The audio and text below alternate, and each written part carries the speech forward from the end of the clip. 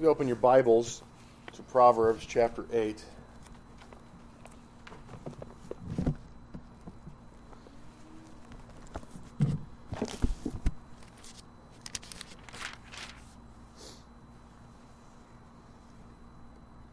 So we came out of Proverbs 7, which has the harlot, the woman folly. And now we come to the woman wisdom.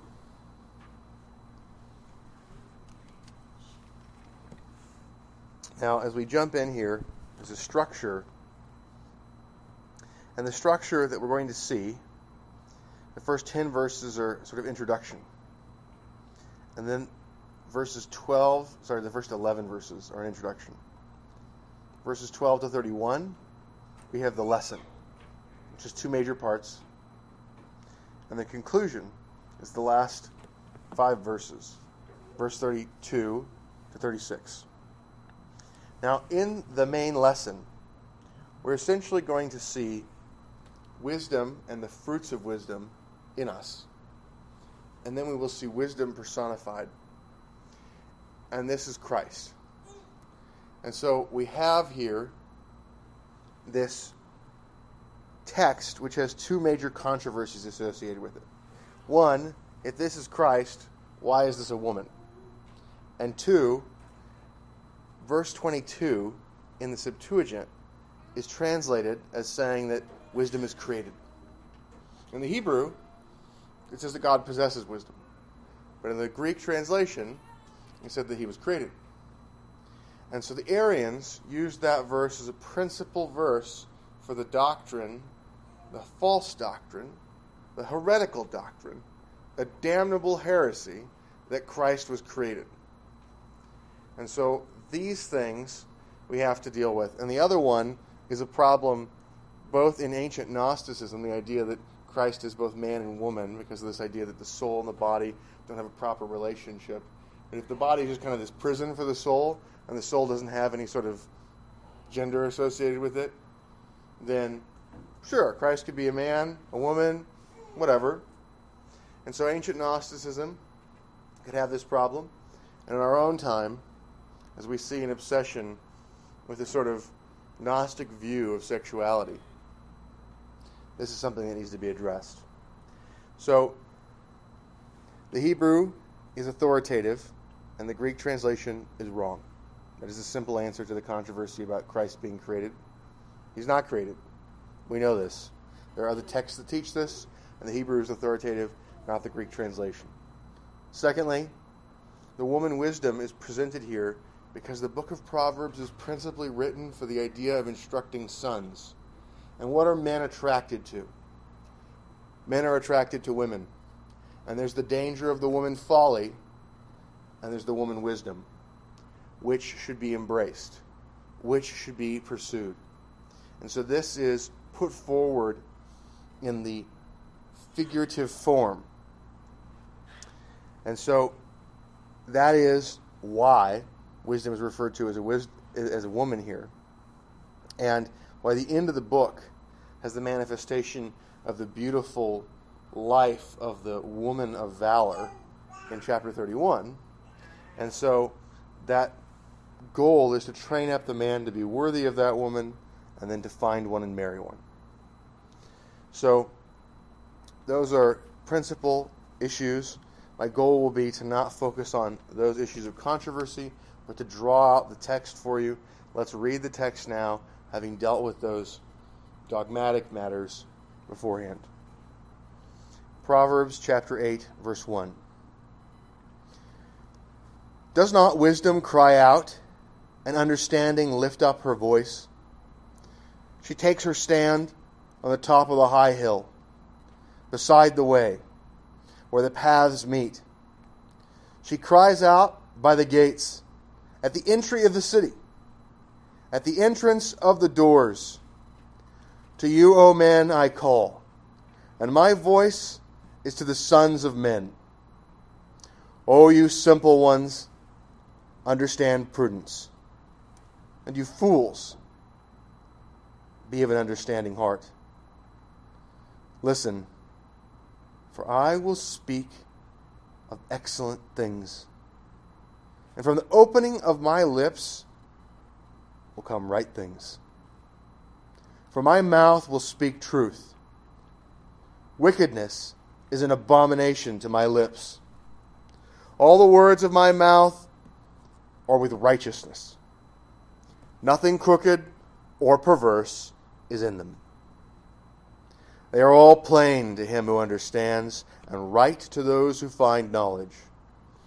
Receive my instruction, and not silver, and knowledge rather than choice gold. For wisdom is better than rubies, and all the things one may desire cannot be compared with her. I, wisdom, dwell with prudence, and find out knowledge and discretion. The fear of the Lord is to hate evil, pride, and arrogance, and the evil way, and the perverse mouth I hate. Counsel is mine, and sound wisdom. I am understanding. I have strength. By me kings reign, and rulers decree justice. By me princes rule and nobles, all the judges of the earth. I love those who love me, and those who seek me diligently will find me.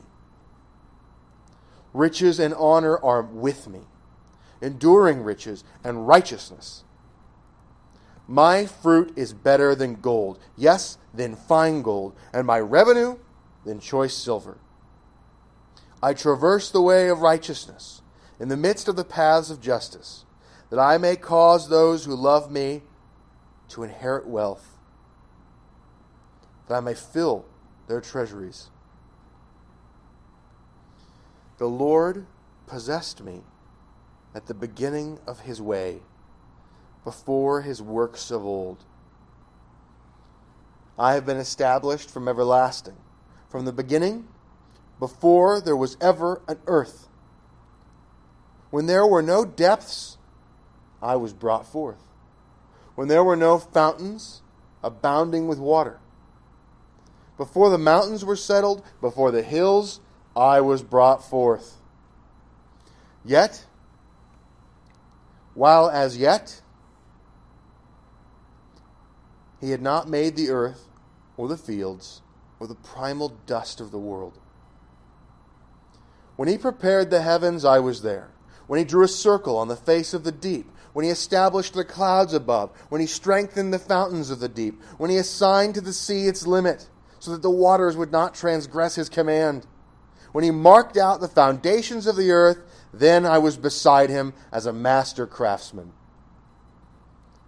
And I was daily his delight, rejoicing always before him, rejoicing in his inhabited world, and my delight was with the sons of men.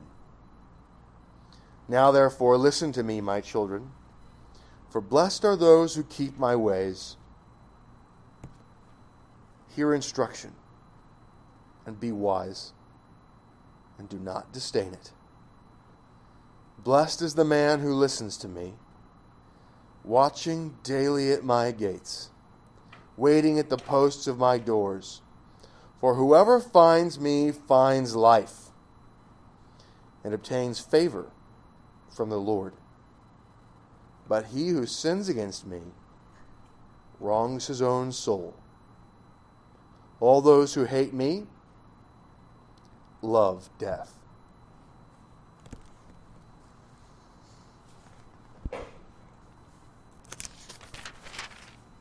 So back at the beginning of the chapter, in verses 1 to 5, we're given a setting and the people that are being addressed. So let's look at the first 3 verses. Does not wisdom cry out, and understanding lift up her voice? She takes her stand on the top of the high hill, beside the way, where the paths meet. She cries out by the gates, at the entry of the city, at the entrance of the doors. Now, I have shown you how, if we think about the harlot, how she is sort of a prowler, that she would be setting up ambushes. If she were a combatant, She is seeking to pick off the weak and to destroy them. This sort of guerrilla warfare is the tactic of the one who doesn't control the place. Guerrilla warfare is the mechanism of causing damage and seeking to harm the one who controls the place. The woman wisdom takes her stand on a high hill on the controlling highways by the controlling center of the city. She is the dominant position, and she is assembling her forces. The principle of concentration is occurring. She calls for the simple and calls for the fools and demands that they bow. She calls that they submit and listen to her teaching and forms this assembly. Her mechanism is not the mechanism of the destroyer. Her method of warfare is the method of victory. Her method is to conquer. Her method is to pull together the resources that are necessary to take decisive points and to win. What she does is takes the high ground. The high ground is the most defensible and the one that allows for the most obvious use of offensive tools, because observation is necessary in order to go on the offensive. Hills have an enormous amount of combat benefit. The combat benefit of a hill is you are able to use the high point and to observe, and you are able to use the high point to hide. One of the principles of war is the principle of security, and the principle of security is hide information from the enemy and get information from the enemy, and hills allow you to do both. Wellington was famous for having the principle of using hills to hide his troops just beyond the peak, so that the enemy artillery would fire at troops on the peak, waste enormous amounts of ammunition, and fail to hit anybody, anything significant. Hills have always been viewed as useful in combat. The idea that you can see more and that you are harder to approach. The danger of hills is that hills tend to be undeveloped. And so they tend to be difficult to access. But this is a hill. It's not only by the main road. It's by a main road that has an intersection. And so it provides maximal mobility. All the principles of war are displayed in excellence in the woman wisdom. And that's not even the main point of the text. So, the hill, in its most literal usage here, is used to project out the weapon of proclamation. And so she stands on the high hill, she cries out, she lifts up her voice, and she is striking with a wide area effect weapon across a wide area with filled up places. The gates, the road, not even just the road, an intersection of the road. If you're using an area effect weapon, like something that explodes, the daydream you have for being effective is, if only all of my enemies would gather here in this small area so that I could make it blow up, so that they would all be hit. And she is in this place where there's this stream of the simple and the fools, and she's hitting them with the area effect weapon. Compare this to the harlot lurking around trying to pick off a few weak ones on the edges. And then the danger of the haughty, strong, who are taken down by the harlot. Now, you might think being on this hill makes her observable. And so is this haughtiness? Is this pride? We're called to be a city on the hill. We are to attack. And if the enemy attacks us on our strong point, praise God, so be it, pass the ammunition. That position is a strong position. One of the great failures of Robert E. Lee's career was at Gettysburg repeatedly striking the high ground when it was possessed by a superior number of Union forces. There's another famous lesson, a hill called Malvern Hill, where he sent infantry charges up the hill against artillery firing grape shot. Area effect weapons firing from the high ground, hitting massed troops. So what will you do? Attack the high ground without massed troops? Great, even easier. It is a delightful thing when you have an excellent position to be attacked by the enemy. It is a desirable thing to be attacked by the enemy when you have a strong position. Because when the enemy attacks and the enemy fails, the enemy is at his weakest point.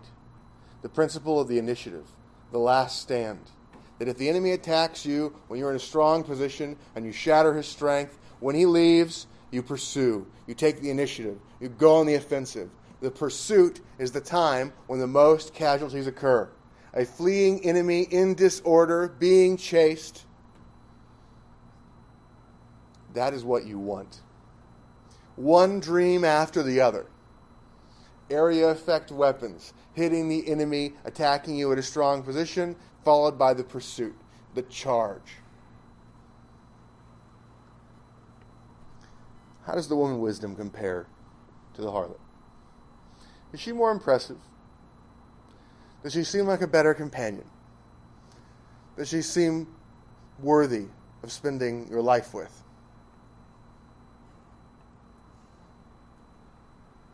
She cries out by the gates, the place of power, the place of rule, the place where the market is. At the entry of the city, a choke point, a defile. If you can get the enemy to be at a choke point, and you can bring your strength against a portion of his strength, you get the benefit of defeating in detail.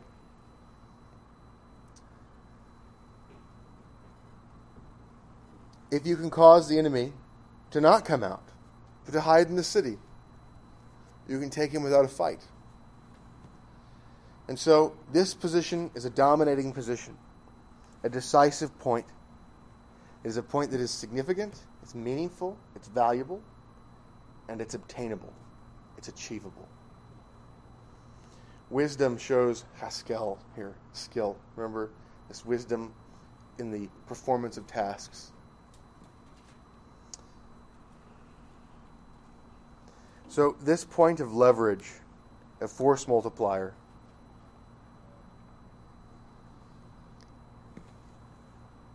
we are to follow this example. What can we do? What can we take control of that increases our power? Is it obtainable? If not, move down the list. If yes, see if there's anything higher that you can take with the same resources. If no, you found the right target. If there's multiple ones that seem similarly valuable and similarly easy to get, blessed are you. You can take your pick. But find something that's takeable, obtainable, and significant. Improve your condition. This is the process of dominion. And it involves gardening, working, the adding, and also the guarding, the preserving, the keeping, the protecting. And so here we have this sort of warfare principles laid out as a type of keeping, but also this warfare is a warfare for keeps. She is calling men into her service. Verse 4, "To you, O men, I call, and my voice is to the sons of men." So to the whole race of man, wisdom is speaking, especially to the youth. Because the youth are the ones who are the easiest to transform. They have not the hardened habits of old age. And so notice that the scoffer, the scorner, is not really mentioned here. What does it say? It says, "O you simple ones, understand prudence, and you fools, be of an understanding heart." Now, the word for fool here is keselim, which you may remember me talking about before. It's the one who is perverse or becoming perverse because of laziness or obtuseness.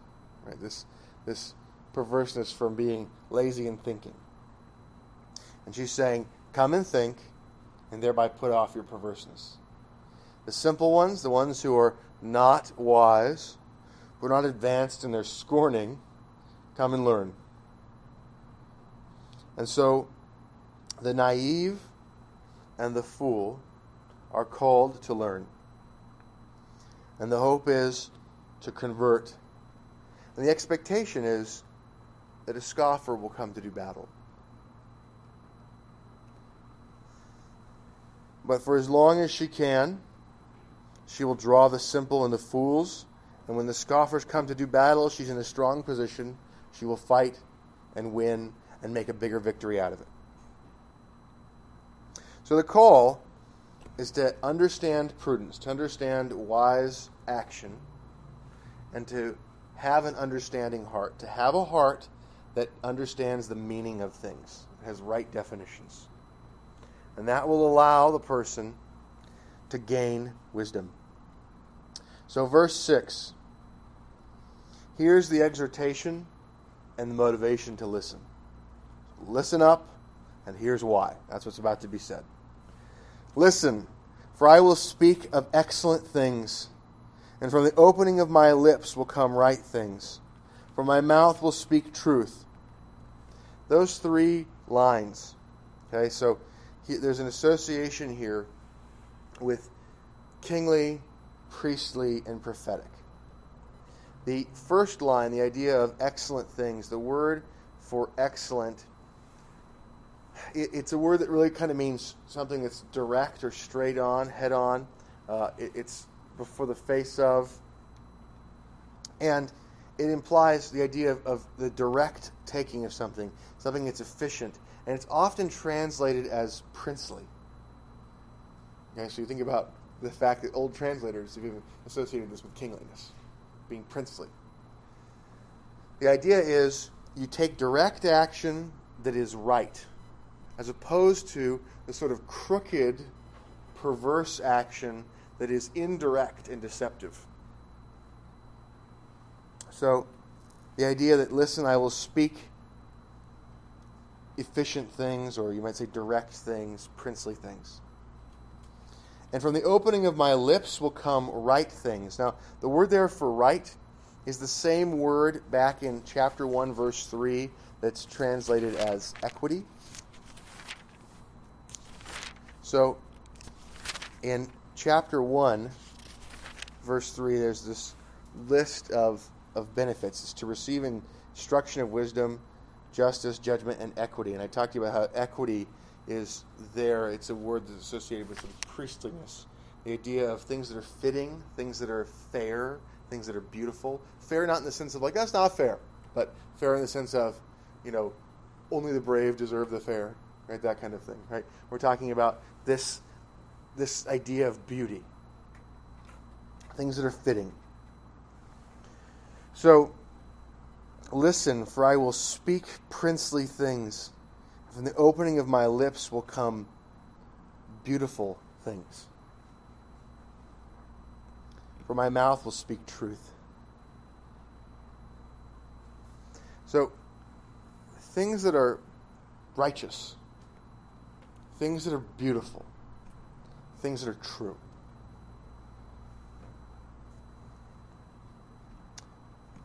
Wickedness is an abomination to my lips.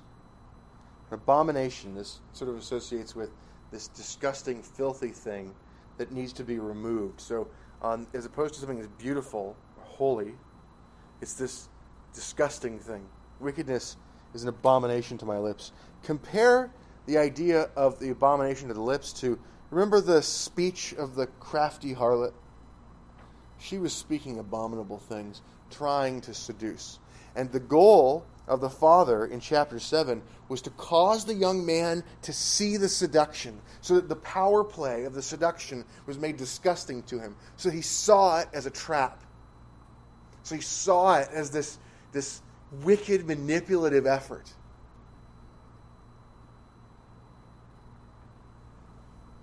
Think about the abominable speech of the gang. It says, we'll all share one purse. We will trap people. We will take from them. We will use our strength. We are young men, and our glory is our strength. Wickedness is an abomination to the lips of wisdom. All the words of my mouth are with righteousness. nothing crooked. Okay, that word crooked is sort of the opposite of that word princely above. It's like the straight on versus the crooked, the going around. And then, or perverse. And that word perverse is sort of the opposite of the word equity or beauty above. Okay, the word perverse is sort of the ugly, twisted in the sense of making it ugly. So, nothing crooked or perverse is in them. So, these words of wisdom, they are with righteousness. They're not crooked, they're not perverse, and there's nothing crooked or perverse in them. So one of the glories of singing the Psalms is that very thing. They are inspired words. They're breathed out by God. And so we get to sing these words, and there's nothing crooked in them. There's nothing crooked mixed in. There's nothing perverse mixed in. It is purely those words that are tried and tested and that are from the mind of God. And so the words of wisdom, we're to take in these words. And that's one of those benefits of psalm singing. The words of wisdom, verse 9, are plain. They're all plain to him who understands. Once you have understanding, once you have right definitions, they're all plain. If you don't have definitions, if you don't define your terms, you don't know what you're talking about. Having right definitions all of a sudden makes it much easier to get, which is why the learning process starts with grammar. Right?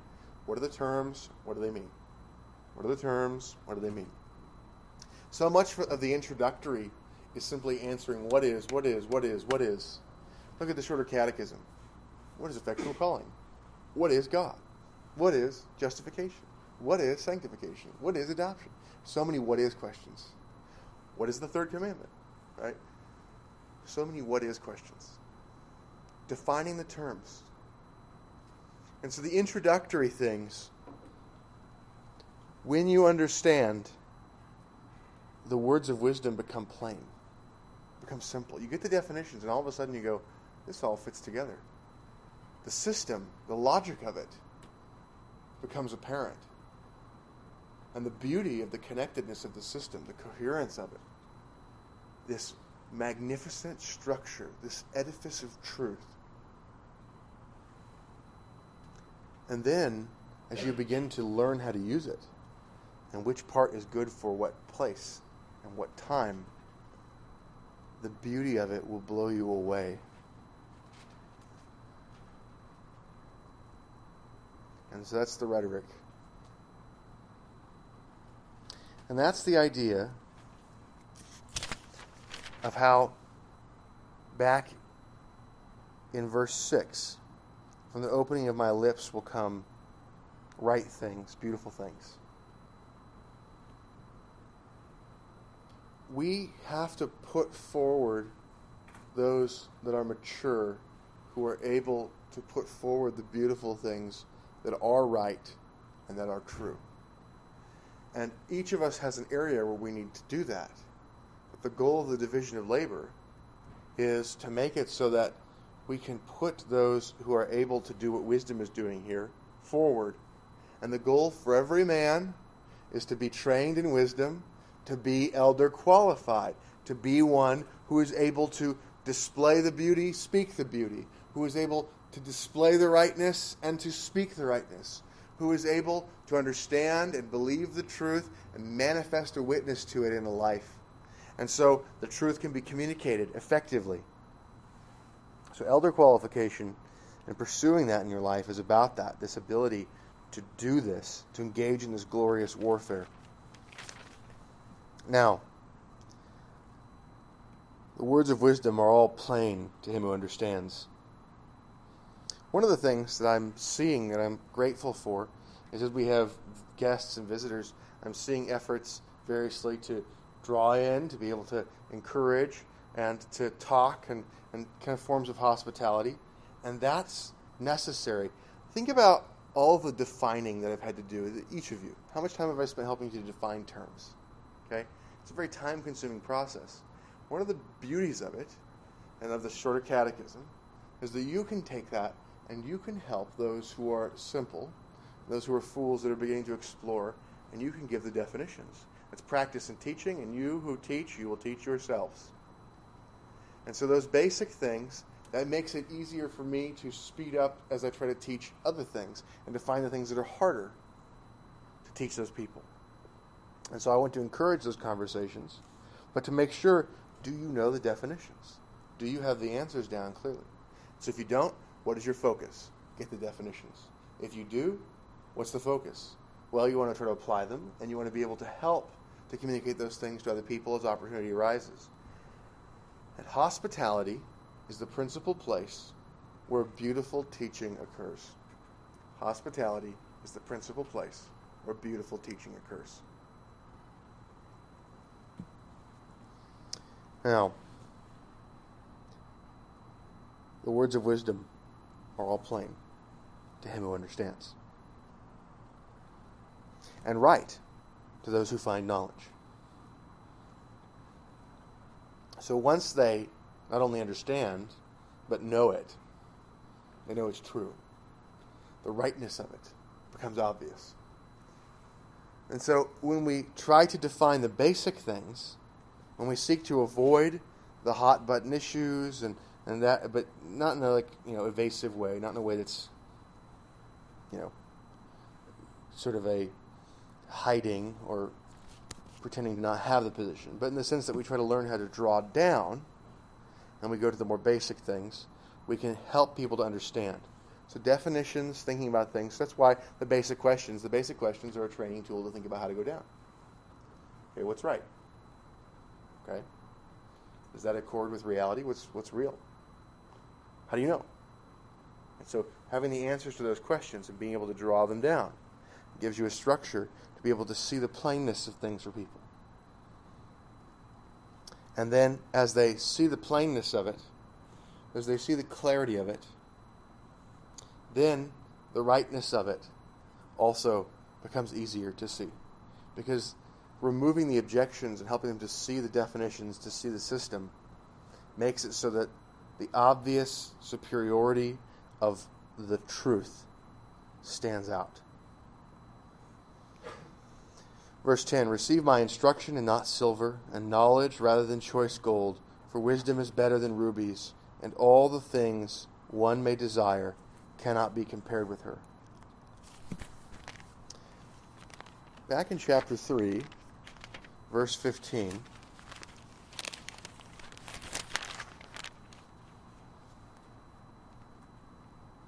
we see the same line. Chapter 3 has this little cluster of verses 13 to 18. It says, happy is the man who finds wisdom, and the man who gains understanding. For her proceeds are better than the profits of silver, and her gain than fine gold. She is more precious than rubies, and all the things you may desire cannot compare with her. Right? That one, verse 15, word for word the same. Length of days is in her right hand, and her left hand riches and honor. Her ways are ways of pleasantness, and all her paths are peace. She is a tree of life to those who take hold of her, and happy are all who retain her. Now, I like God. I think he's pretty great. Chapter 8, verse 11, really bothers scholars. Here's why it bothers scholars. In all the rest of this poem, in chapter 8, wisdom refers to herself as I. And all of a sudden, we get to a third person. And all of the manuscripts, all of the manuscripts, like all of them, no exceptions, all of them, have this verse there. And scholars hate this change so much, and the way that it kind of messes up the poem, that they frequently try to suggest that verse 11 must not have been a part of the original writing. No manuscript evidence for this. None. Zero manuscript evidence for this. But they just don't like the verse being there. So you will find lots of commentaries just say, verse 11 is chapter 3, verse 15, and somebody saw that this was similar and just wrote it in there. Okay, so this is what scholars do when they don't like something the Bible says. They just make up that this thing isn't actually there.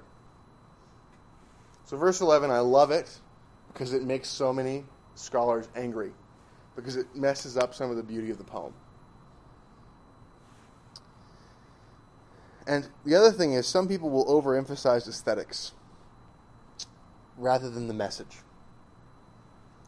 God cares more about the message than the aesthetics, and the aesthetics are a tool for the message.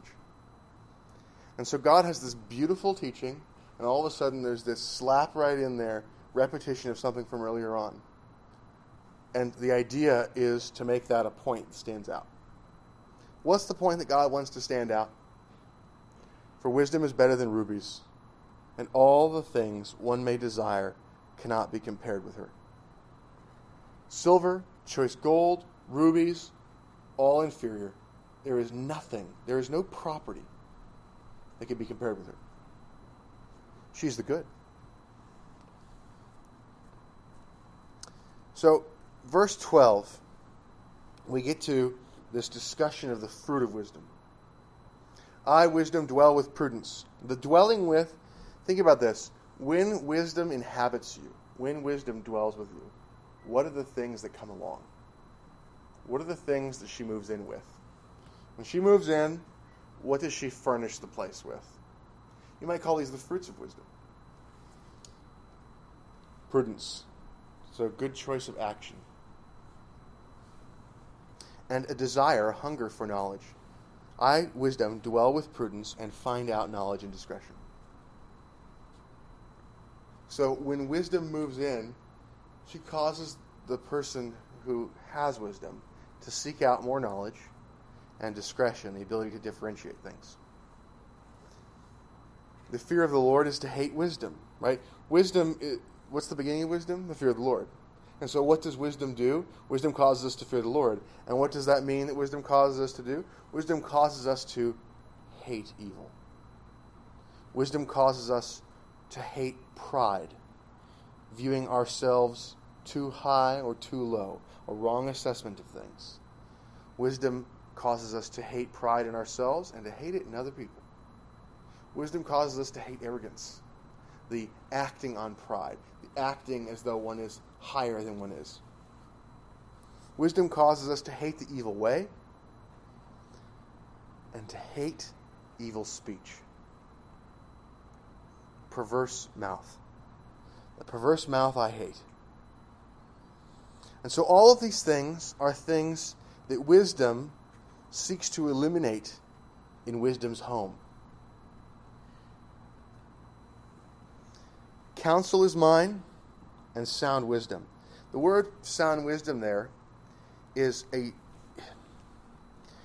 tushia, which is not the same as Haskell, but it is essentially interchangeable. It's not the same root, but it's an interchangeable word. Okay, so when you look at it's this idea of sound wisdom, that word tushia is another word that means success or prosperity. And so the idea is wisdom gives good counsel to how to do things. Right? By wisdom, counsel is given for the waging of war. And the idea that sound wisdom, in other words, this skill of practical performance to accomplish. So wisdom has good counsel, and wisdom has the power of bringing about success and prosperity. Wisdom is understanding. Now, let's think about that for a second. There's understanding in the sense of just understanding the meaning of things, but there's also understanding in the sense that you can say, well, I understand the meaning, and I also understand this to be true. Right? So when you have the right definition of good, and the right definition for the means to the good, and understand that to be true, that's wisdom. So this is sort of a way of saying understanding with assent of what is good and the means to it. So this idea that she's understanding, and she's an understanding that has strength. She has strength. And this word for strength, you remember Ish Kail Gabor, okay? The word for strength there, it's not Gabor, because that's the idea of the great man, okay? But it's the same root. It's this idea of strength. The same root as Gabor. Okay? So I am understanding, and I have strength or power. Now, then this moves into the idea of the kingly, of power. Okay? So the wisdom brings power with it. By wisdom, by me, kings reign, and rulers decree justice. By me, princes rule, not just princes, but also nobles. All the judges of the earth. Right? So people who exercise power rightly, that exercise of power is done by wisdom. Now, when princes rule wrongly, they're destroying their own power base. Injustice destroys a throne. And so if you want power, wisdom will teach you how to carry out actions that cause an increase of power. Because wise action brings power to itself. And so dominion and wisdom are aligned together. Now, wisdom goes on, and we're going to see how this works, because we're going to see riches and honor come along. Okay, so that's a part of that process of the formation of power. So, I love those who love me, and those who seek me diligently will find me. This is sort of like when Jesus says, to those who have, more will be given. There's this way in which wisdom begets more wisdom. And the blessings of wisdom go to those who seek wisdom, because wisdom tends towards these things. Verse 18, riches and honor are with me, enduring riches and righteousness. Okay, righteousness is associated with honor and kingliness. This idea that when you act righteously, when you do right things, it brings honor. Now, the harder and more noble the right action, the more honor it will tend to bring. And so, Western civilization is filled with the stories of dragon slayers, because the idea is, here's this monster, it's hard to kill, and it's probably going to kill a woman. So I'm going to kill the dragon and get the girl. And this is supposed to be an action that brings honor. This comes from the tradition of the idea of the serpent and the dragon. And so we think about Satan and resisting Satan. But so this idea of doing righteousness, even when it's difficult, and in fact, the more consistent it is, and the more difficult it is, there is this multiplying of honor. And doing the right thing, even when it's hard, tends towards riches. Not just riches, but enduring riches. Because there's a way to get riches and lose it real quick. So the fool and his gold are soon parted, but the wise man and his gold tend to become lifelong friends, and they bring new friends into the mix. My fruit is better than gold. Yes, than fine gold. My revenue than choice silver. So it includes wealth. It includes gold and choice silver. But the revenues of wisdom are better than that. That's like a fringe benefit. And so the money just becomes a tool to do more right things and to gain more wisdom and to spread that. I traverse the way of righteousness in the midst of the paths of justice, that I may cause those who love me to inherit wealth, that I may fill their treasuries. So, wisdom travels on the way of righteousness in the middle of the paths of justice, so that wisdom can cause the lovers of wisdom, the philosophers, to inherit wealth and fill their treasuries. Righteous action causes wealth. Righteous action causes dominion. The law of God is a tool of dominion. The law of God tells us what dominion is. Dominion is doing what the law of God says. And when you don't waste your time squandering all of these things that bleed out time and resources are replaced with things that build. And which treasures are more valuable than money? Wisdom.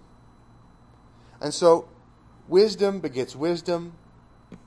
Wisdom begets wealth. Wisdom begets power. And it does this by causing the shedding off and the getting rid of the old man and the putting on of the new.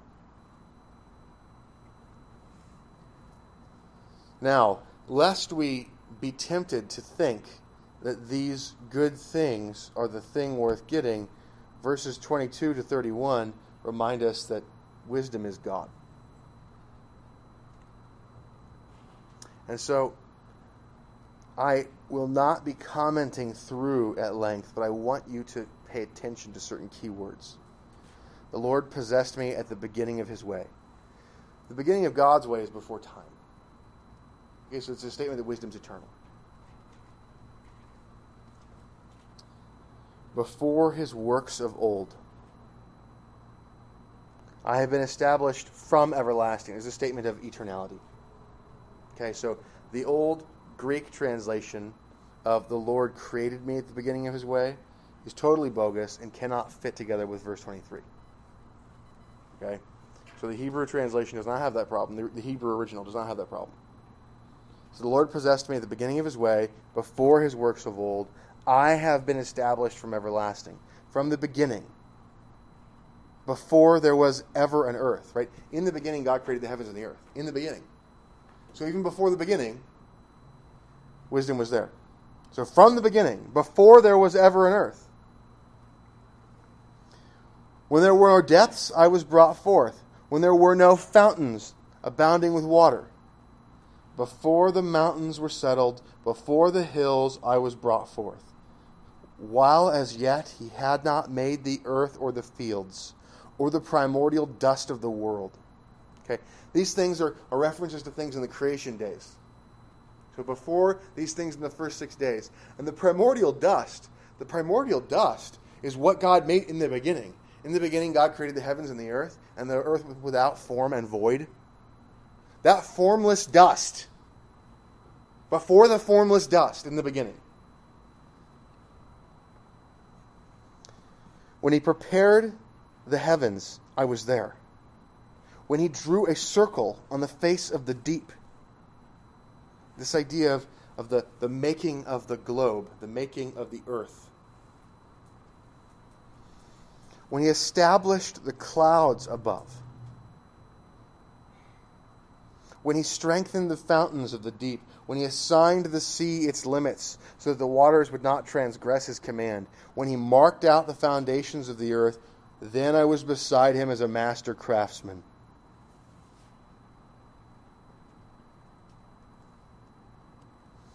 And I was daily his delight, rejoicing always before him. So the Father delighted in him, and he delighted in the Father. Rejoicing in his inhabited world. Right, the inhabited world, so after the creation, it says it was very good. He rejoiced along with the Father at the goodness of this created inhabited world. When it was no longer without form and void, but instead it had form. And it was partly filled. Verse 31, rejoicing in his inhabited world, and my delight was with the sons of men. Now wisdom looks at the sons of men. And why is wisdom talking to the sons of men? Why is he talking to the sons of men? Why is she talking to the sons of men? To you, O men, I call, and my voice is to the sons of men. Because she is seeking to save the lost. And so she will draw out the elect, justify them, and transform them, and beautify them. And so our initial creation as a master craftsman is followed by the workmanship that we are being transformed.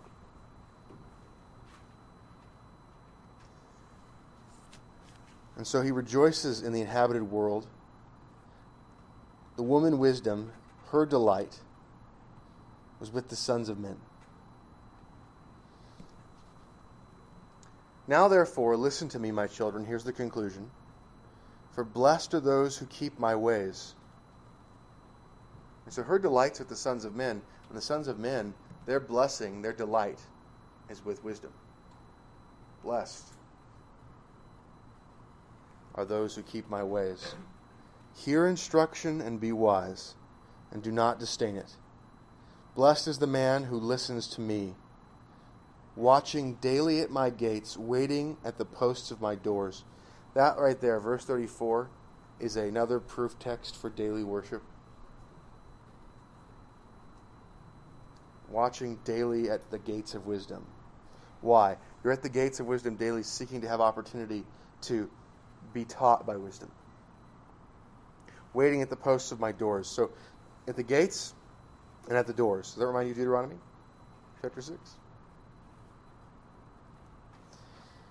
For whoever finds me finds life and obtains favor from the Lord.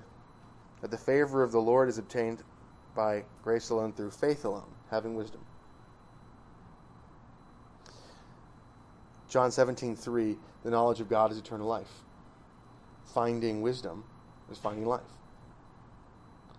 Verse 36, but he who sins against me wrongs his own soul. All those who hate me love death. We are designed in such a way that wisdom, that God, the knowledge of God, is our good. Sinning against God, sinning against wisdom, is sinning against yourself, because you are designed to possess God, to possess wisdom. And since wisdom is life, since God is life, hating God, hating wisdom, is loving death. Comments, questions, objections from the voting members? Mr. Nye? Thank you for your teaching, anyways. I have a couple of questions. So in verse 24, it reads in the New King James, when there were no depths, I was brought forth. Is there a different way to understand that than being created? Forgive me if you... I didn't comment on that. That's a great question. Thank you.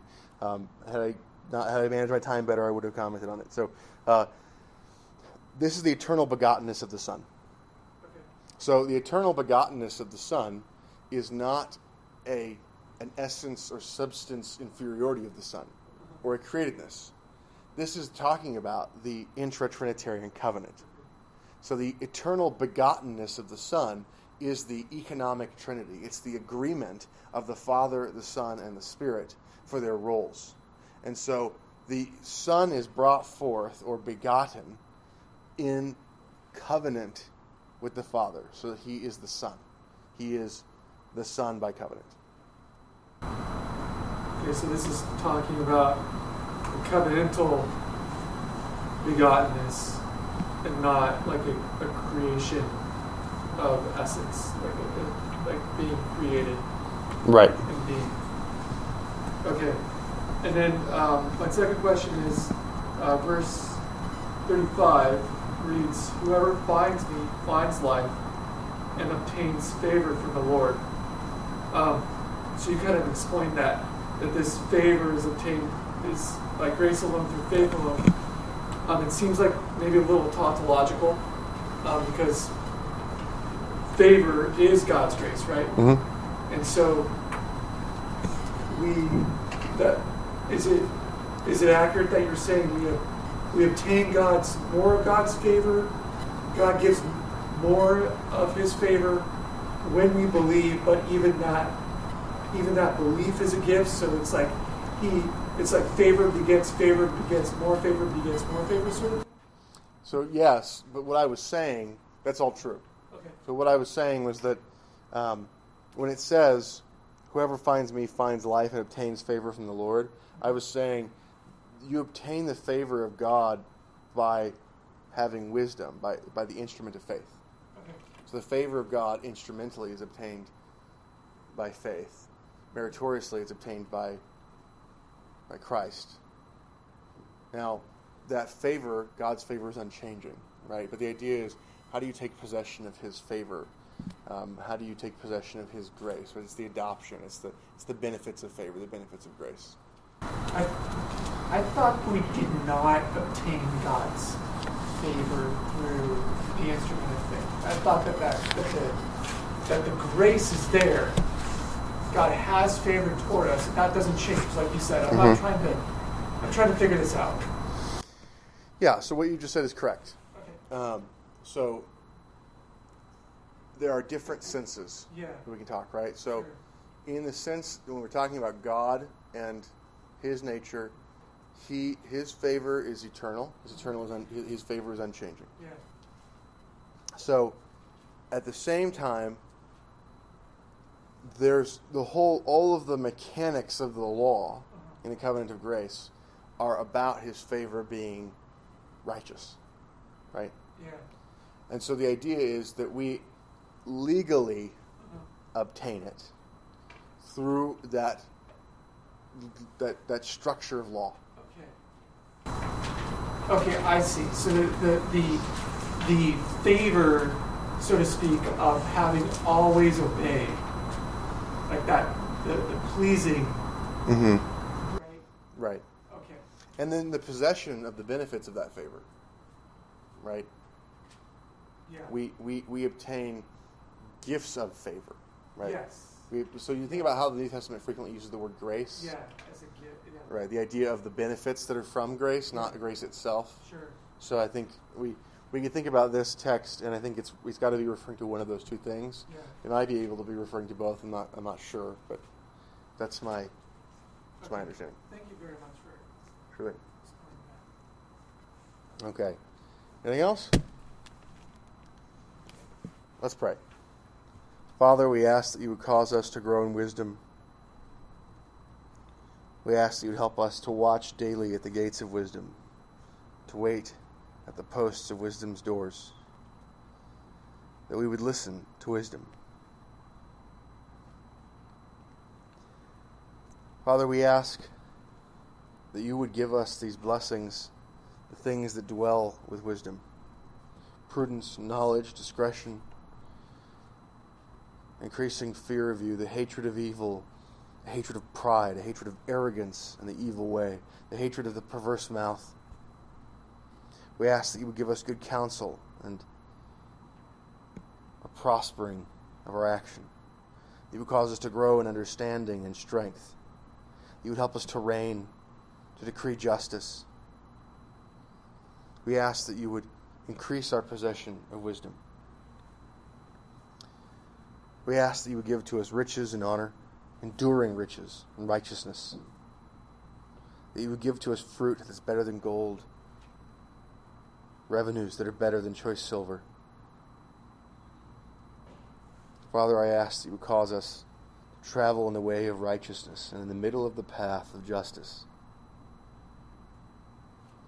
We pray that you would give to us a great inheritance. You would cause us to have our treasuries filled. That we would see Arizona